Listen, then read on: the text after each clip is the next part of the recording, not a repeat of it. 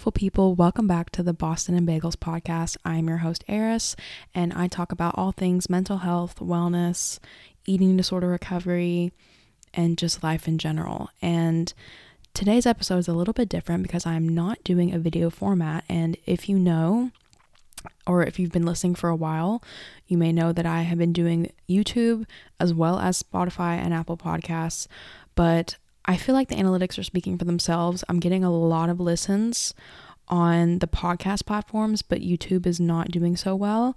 And usually I wouldn't let analytics drive my decisions, but I do feel like I feel more authentic when I am simply talking and not so much showing myself. And I feel like I get very self-conscious, and it's just not really a positive thing for me, at least at the moment, to record myself, because sitting up in front of a camera, seeing all of your flaws, magnified, having professional lighting on you, and then having this pressure to speak perfectly and concisely and not stutter and look at my notes, but don't look at my notes too much. And there's so much pressure that I honestly feel like, at least for the time being, I just want to take a break from it and try doing only audio format, because this is what the podcast is supposed to be anyways. This is what I feel most comfortable doing.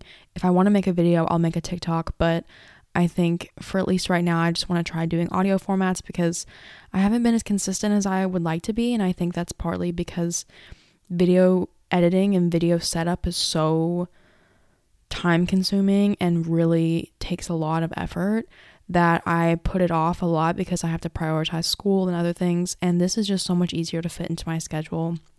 Plus, I feel like the editing and stuff will be a lot easier because it's not so elaborate, I guess. So we're just going to try it out. Let me know what you think. If you need the video format, I will, of course, do it as much as I need to, but I don't feel like that's going to be a really big issue right now because it seems like they're not performing that well. And at least for the time being, I don't think it's worth it because it's making me sacrifice a lot of my passion and my, potential by trying to become something that I'm just not. I'm just not very good at speaking in front of a camera if it's scripted, because when I podcast, I have to have kind of a script, like notes and things I want to look at, but looking at it while I'm in front of a camera can look awkward, so I have to make a lot of cuts in my videos. So I'd rather just talk to you guys from the heart, and this feels already so much more intimate and personal, so I'm really excited. I know I haven't said it. I'm sorry, I'm rambling.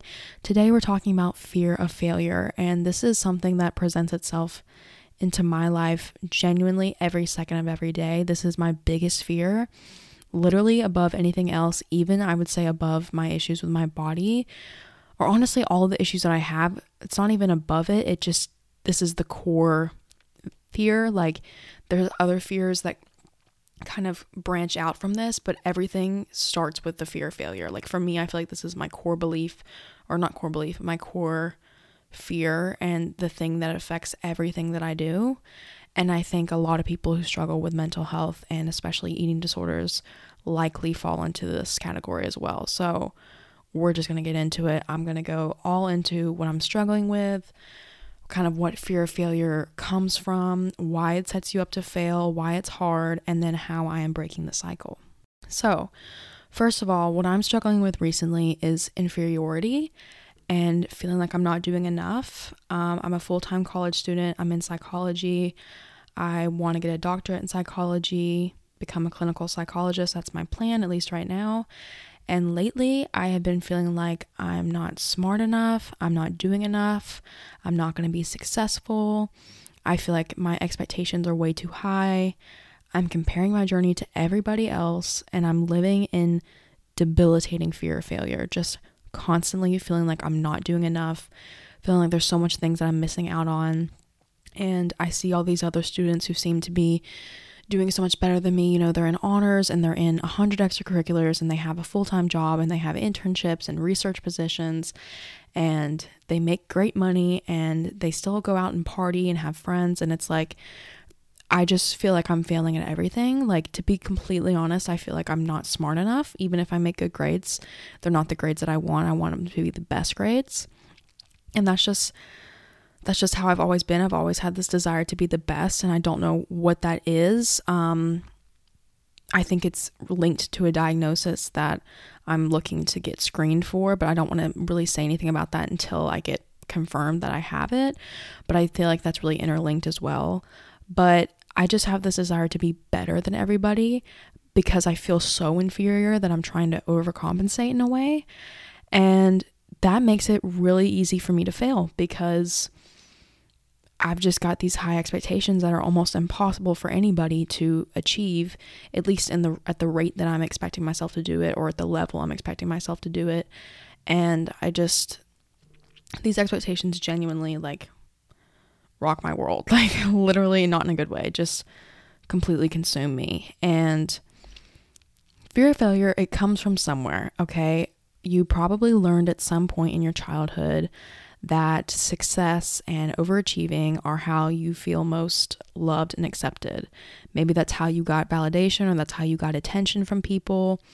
You likely have never felt enough, so you've always been chasing the highest expectations. You've always been chasing for more because you want to essentially like overcompensate. That's how I always explain it, is that I don't feel like I'm enough, so I need to be better than everybody else so I can finally feel like I'm at least at the same level as them, if that makes sense. Like, kind of like if I want to feel like I'm smart, I have to make the best grade, not just a good grade, just to put me on that level. I don't know if that makes sense. I hope that does.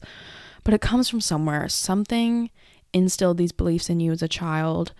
For me, I do feel like my love and attention and validation was really rooted in external things. So I feel like I was always known as the mature child, the well-behaved child, the smart child.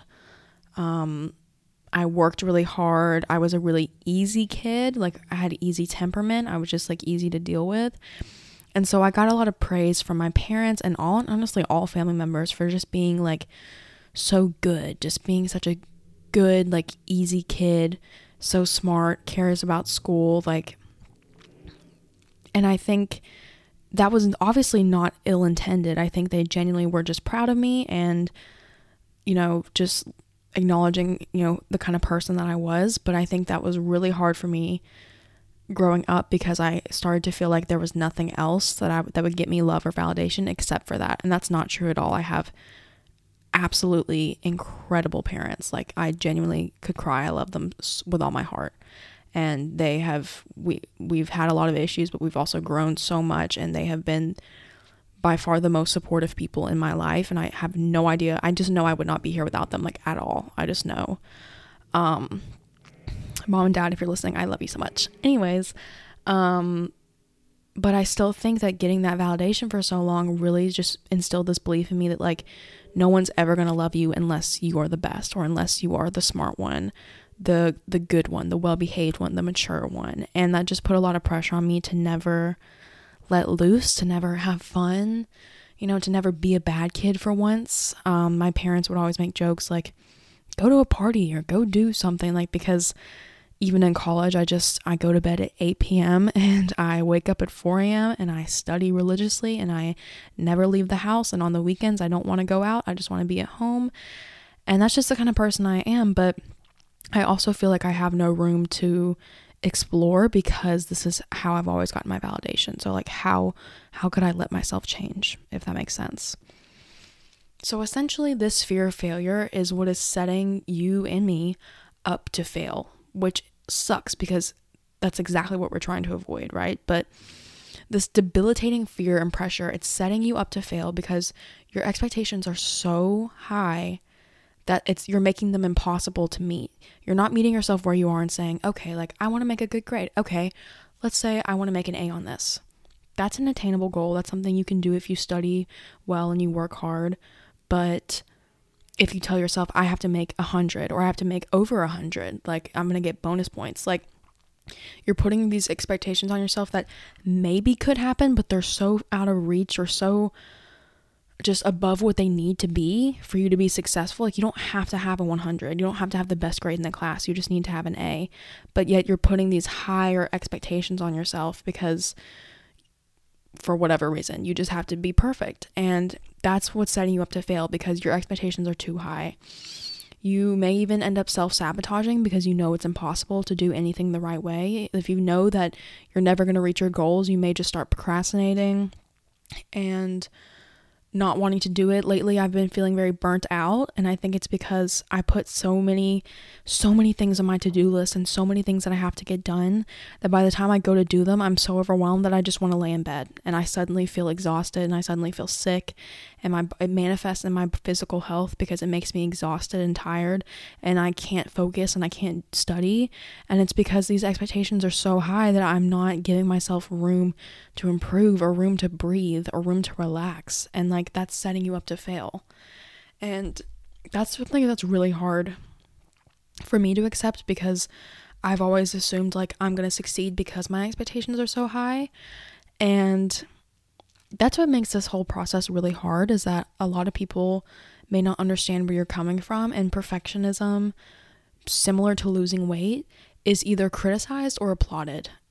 Genuinely, within perfectionism, my whole life, it has always been either complete praise and applause for being so organized and so productive and so successful and so smart and just put together. It's just been such a great thing. Or it's been, you're working too hard, you're driving yourself to the ground, you never rest, you need to relax more, you need to lighten up, you need to loosen up. Like, it's either one or the other. And it's hard because, like, as a society, like, perfectionism is kind of praised, but also sometimes if you take it too far, then it's criticized. So it's hard to know where you stand. And I honestly don't know how I feel about perfectionism. I think it benefits me in some ways because it makes me driven and it's what keeps me consistent with my goals.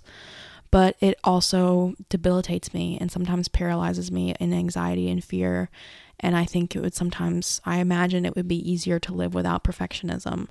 But I also imagine that it would be harder to be as driven and motivated as I am, or it'd be harder to not be as driven and motivated as I am and still get things done, because what keeps me going is my motivation, my internal drive. And that's honestly, that's just what makes it hard, is that, you don't know if you're going to get criticized or applauded, but if you get applauded, you're going to feel really good about yourself. You're going to feel like you should keep doing it. And you may even notice that, like, your standards for others are nowhere near as high. Like, I look at my friends and I'm like, hey, you made a 91, like, that's amazing. But then when I make a 91, I'm berating myself and I'm like, you're a piece of shit, like, I can't believe you did this. Like, genuinely, like, completely a 180. And it's just really hard. I don't know where I was going with that, I'm gonna be completely honest. But essentially, we're living our lives chasing fulfillment through external validations. And I think the best way with almost everything is looking internally. So searching for validation through internal factors, like, am I a good person? Like, did I treat people nicely today? Did I put in my best effort? Did I take care of myself today? Did I accomplish something? Like, it doesn't have to be external. It can be like what you did. And I think that's a good way to reframe it, because these standards are they're never going to be met. You have to lower your standards a little bit. And that's what we're going to lead us into the next section, which is, how am I breaking the cycle? How am I essentially getting rid of this perfectionism, or trying to get rid of this fear of failure, trying to live my life in peace and serenity and just certainty? Genuinely, if you want to fix your perfectionism, you have to drop your standards. And I don't say that with everything, so let me just clarify that. Like, for example, if you have high standards for a relationship, keep those standards high, girl. You do not need to drop your standards for some man. But when it comes to academics or career or your body or whatever, you have to drop your standards a little bit, because you have to realize that you dropping your standards is probably going to drop it to just your best. It's not even going to drop it to like a really bad standard. Your standards are so high already that dropping them will just make them to where other people are at, if that makes sense, which may be scary because you want to be better than everybody else. But I'm saying, like, you can still be your best without being the best, You know what I'm saying? Like, you have to lower your standards a little bit. And like I said, that could mean, you know, if you want a 100 on this exam, just tell yourself you're going to make an A. It doesn't matter if it's a 90.9 or a 90 or just whatever it is. Like, that still counts as an A. You still did it. But that way you're not having this overwhelming pressure, because not only do you have to make an A, but you have to make a 100 or you have to make a 105, and you have to figure out how to get to that point. Instead, you're just saying, okay, I know what to do. I know how to make an A. This is attainable. I can do it. Boom. And lowering your standards is genuinely, it's changing my life right now, because I'm starting to just expect my best out of myself and no longer expecting the best. So I always expect myself to put my best effort in. That's just a value I have. I think I should always do your best in everything that you do, even if it's for a silly little assignment in a class you don't care about. Still do your best, you know. And that looks differently every day. That looks differently for every person. It may look differently for every aspect of your life, but do your best. That is all your standards should say. That is all your standards should meet, is that you're doing your best. It should not have anything to do with surpassing other people or being better at somebody else or going so far above, like just exceeding people's expectations. It doesn't have to be that much. You can genuinely just do your best. And that's what I'm focusing on. That's why I keep repeating it, because that is all I can focus on right now. That is all you can focus on. And that is what we are in control of. We cannot control if we get the best grade, or if we get our dream job, or if we get into our dream school, but we can't control that we did all that we could, that we put our best effort in, and then we just trusted the process. Another way of breaking the cycle for me has been making rest and self-care equally as important as school and work. I have genuinely, a TikTok actually went viral the other day that I made about my schedule, and I got a lot of hate on it for some reason, because the joke was that, you know, I've never been relaxed, and like my calendar has everything that I do, basically down to breathing, on my calendar. And people were really mad because they were like, you're not even that busy. Like, why would you say that you're not relaxed? Like, you're literally planning your meals and your rest. Like, that doesn't count as being busy. And they really missed the forest for the trees here, because the point of it was that I have to plan everything out. That's why I'm not relaxed. But that's what kind of has helped me become more relaxed, is by scheduling it. So it may seem silly to these people that I scheduled my meals in my day, but to me that's really important, because if I don't know when I'm going to get my meal in, then I don't know if I'm going to be able to get that in. And that is a priority for me. That is the number one priority for me, is taking care of my health. So putting that in my calendar. If I know that I don't sleep well unless I have at least an hour of downtime before bed, then I'm going to put that in my calendar. Like, make it a priority, just like I would put on my to-do list, you know, do your school assignments, go to the gym, study for school, go to work, whatever it could be.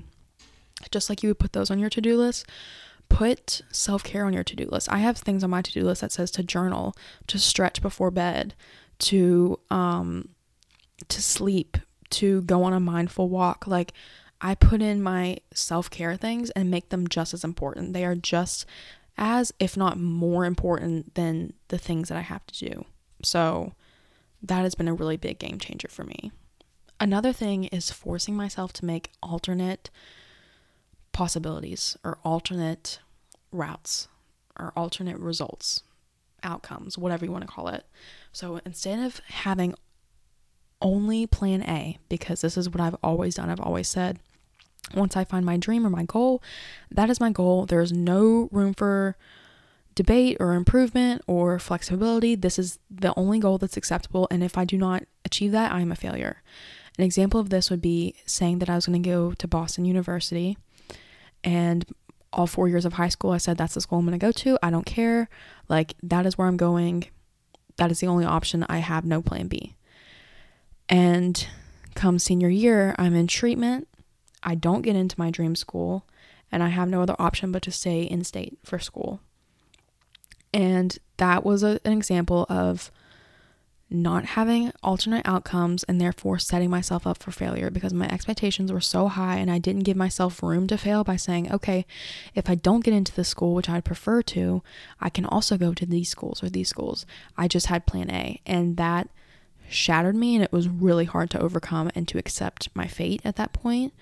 So something I talked about with my therapist recently is making alternate plans. Make a plan B and a plan C and a plan D all the way to plan Z. Like, genuinely make more plans, like things that you are comfortable with. So for me, lately it's been my career. I'm really worried about if my career is going to work out because it's a very hard thing to obtain. It's definitely possible. It's just very hard to obtain, the things I want to do.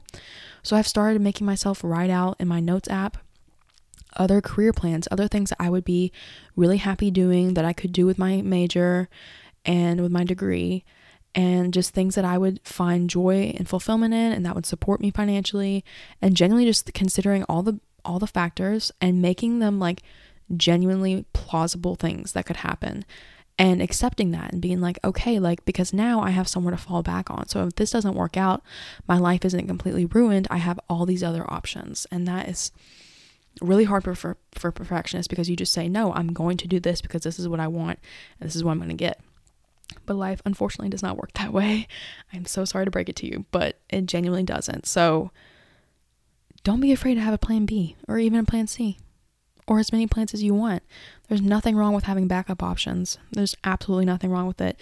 There's also the possibility that you'll change as a person. You may not want to do the same career or have the same job or be in the same school or whatever in a few years. So why not have other possibilities that you as a person, as you grow and evolve and as your life change and your circumstances change, you can change with it and see what else is out there for you. Lastly, my biggest advice would be keep your eyes on your plate. And this is what I say in recovery in regards to food and not comparing your plate to others or comparing what you're eating to others, but this also applies to life. Keep your eyes on your plate. What is on your plate right now?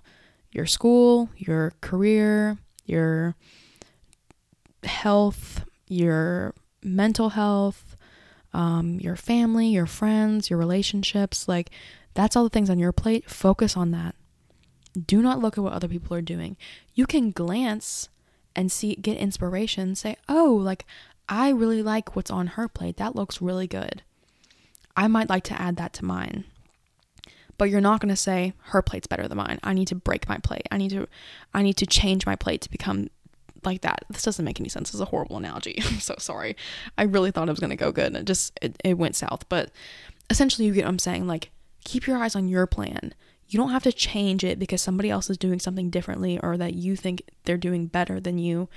You can just use it as inspiration. Use other people as inspiration, but do not let it berate you. Others should inspire you, not break you down. Okay? So focus on yourself. Focus on what you can do. Focus on doing your personal best. And then use others as inspiration to guide you along, but do not compare yourself to them in a negative way. I really hope this episode was helpful to you guys. I genuinely feel like a weight was lifted off my chest because I just needed to talk about this. Like, I needed to call out my feelings, acknowledge them, and be like, this is how I'm feeling. And just being honest with you guys and telling you how afraid I am of failing and how I don't feel enough in so many ways honestly feels liberating, because I want you to know, like, as much as I preach about recovery and about loving yourself and all these things, it is really fucking hard to do. And I don't expect you to be able to do it perfectly, just like I don't do it perfectly. We are growing, we are learning, we are evolving. It is totally possible to overcome these battles, to overcome perfectionism, to overcome an eating disorder, to overcome depression, whatever it may be. I totally believe it's possible, but also it's a lot of fucking work, and we have to give ourselves grace and recognize it as a process that's not going to happen super fast or overnight. This takes a lot of time to unlearn these beliefs and these values, but you can do it. I can do it. We can do it. Okay. So thank you guys so much for listening. If you want to see more content, you can follow my TikTok at Boston and Bagels. And, that's basically it. I'm really happy you're here. I'm really happy you're listening. Feel free to rate the podcast if you enjoy it. I would love to just see how you guys are enjoying it so far. And I'm always open in my DMs. If you have any suggestions or any requests, let me know. Thank you so much for listening, and I will talk to you again very soon. Bye.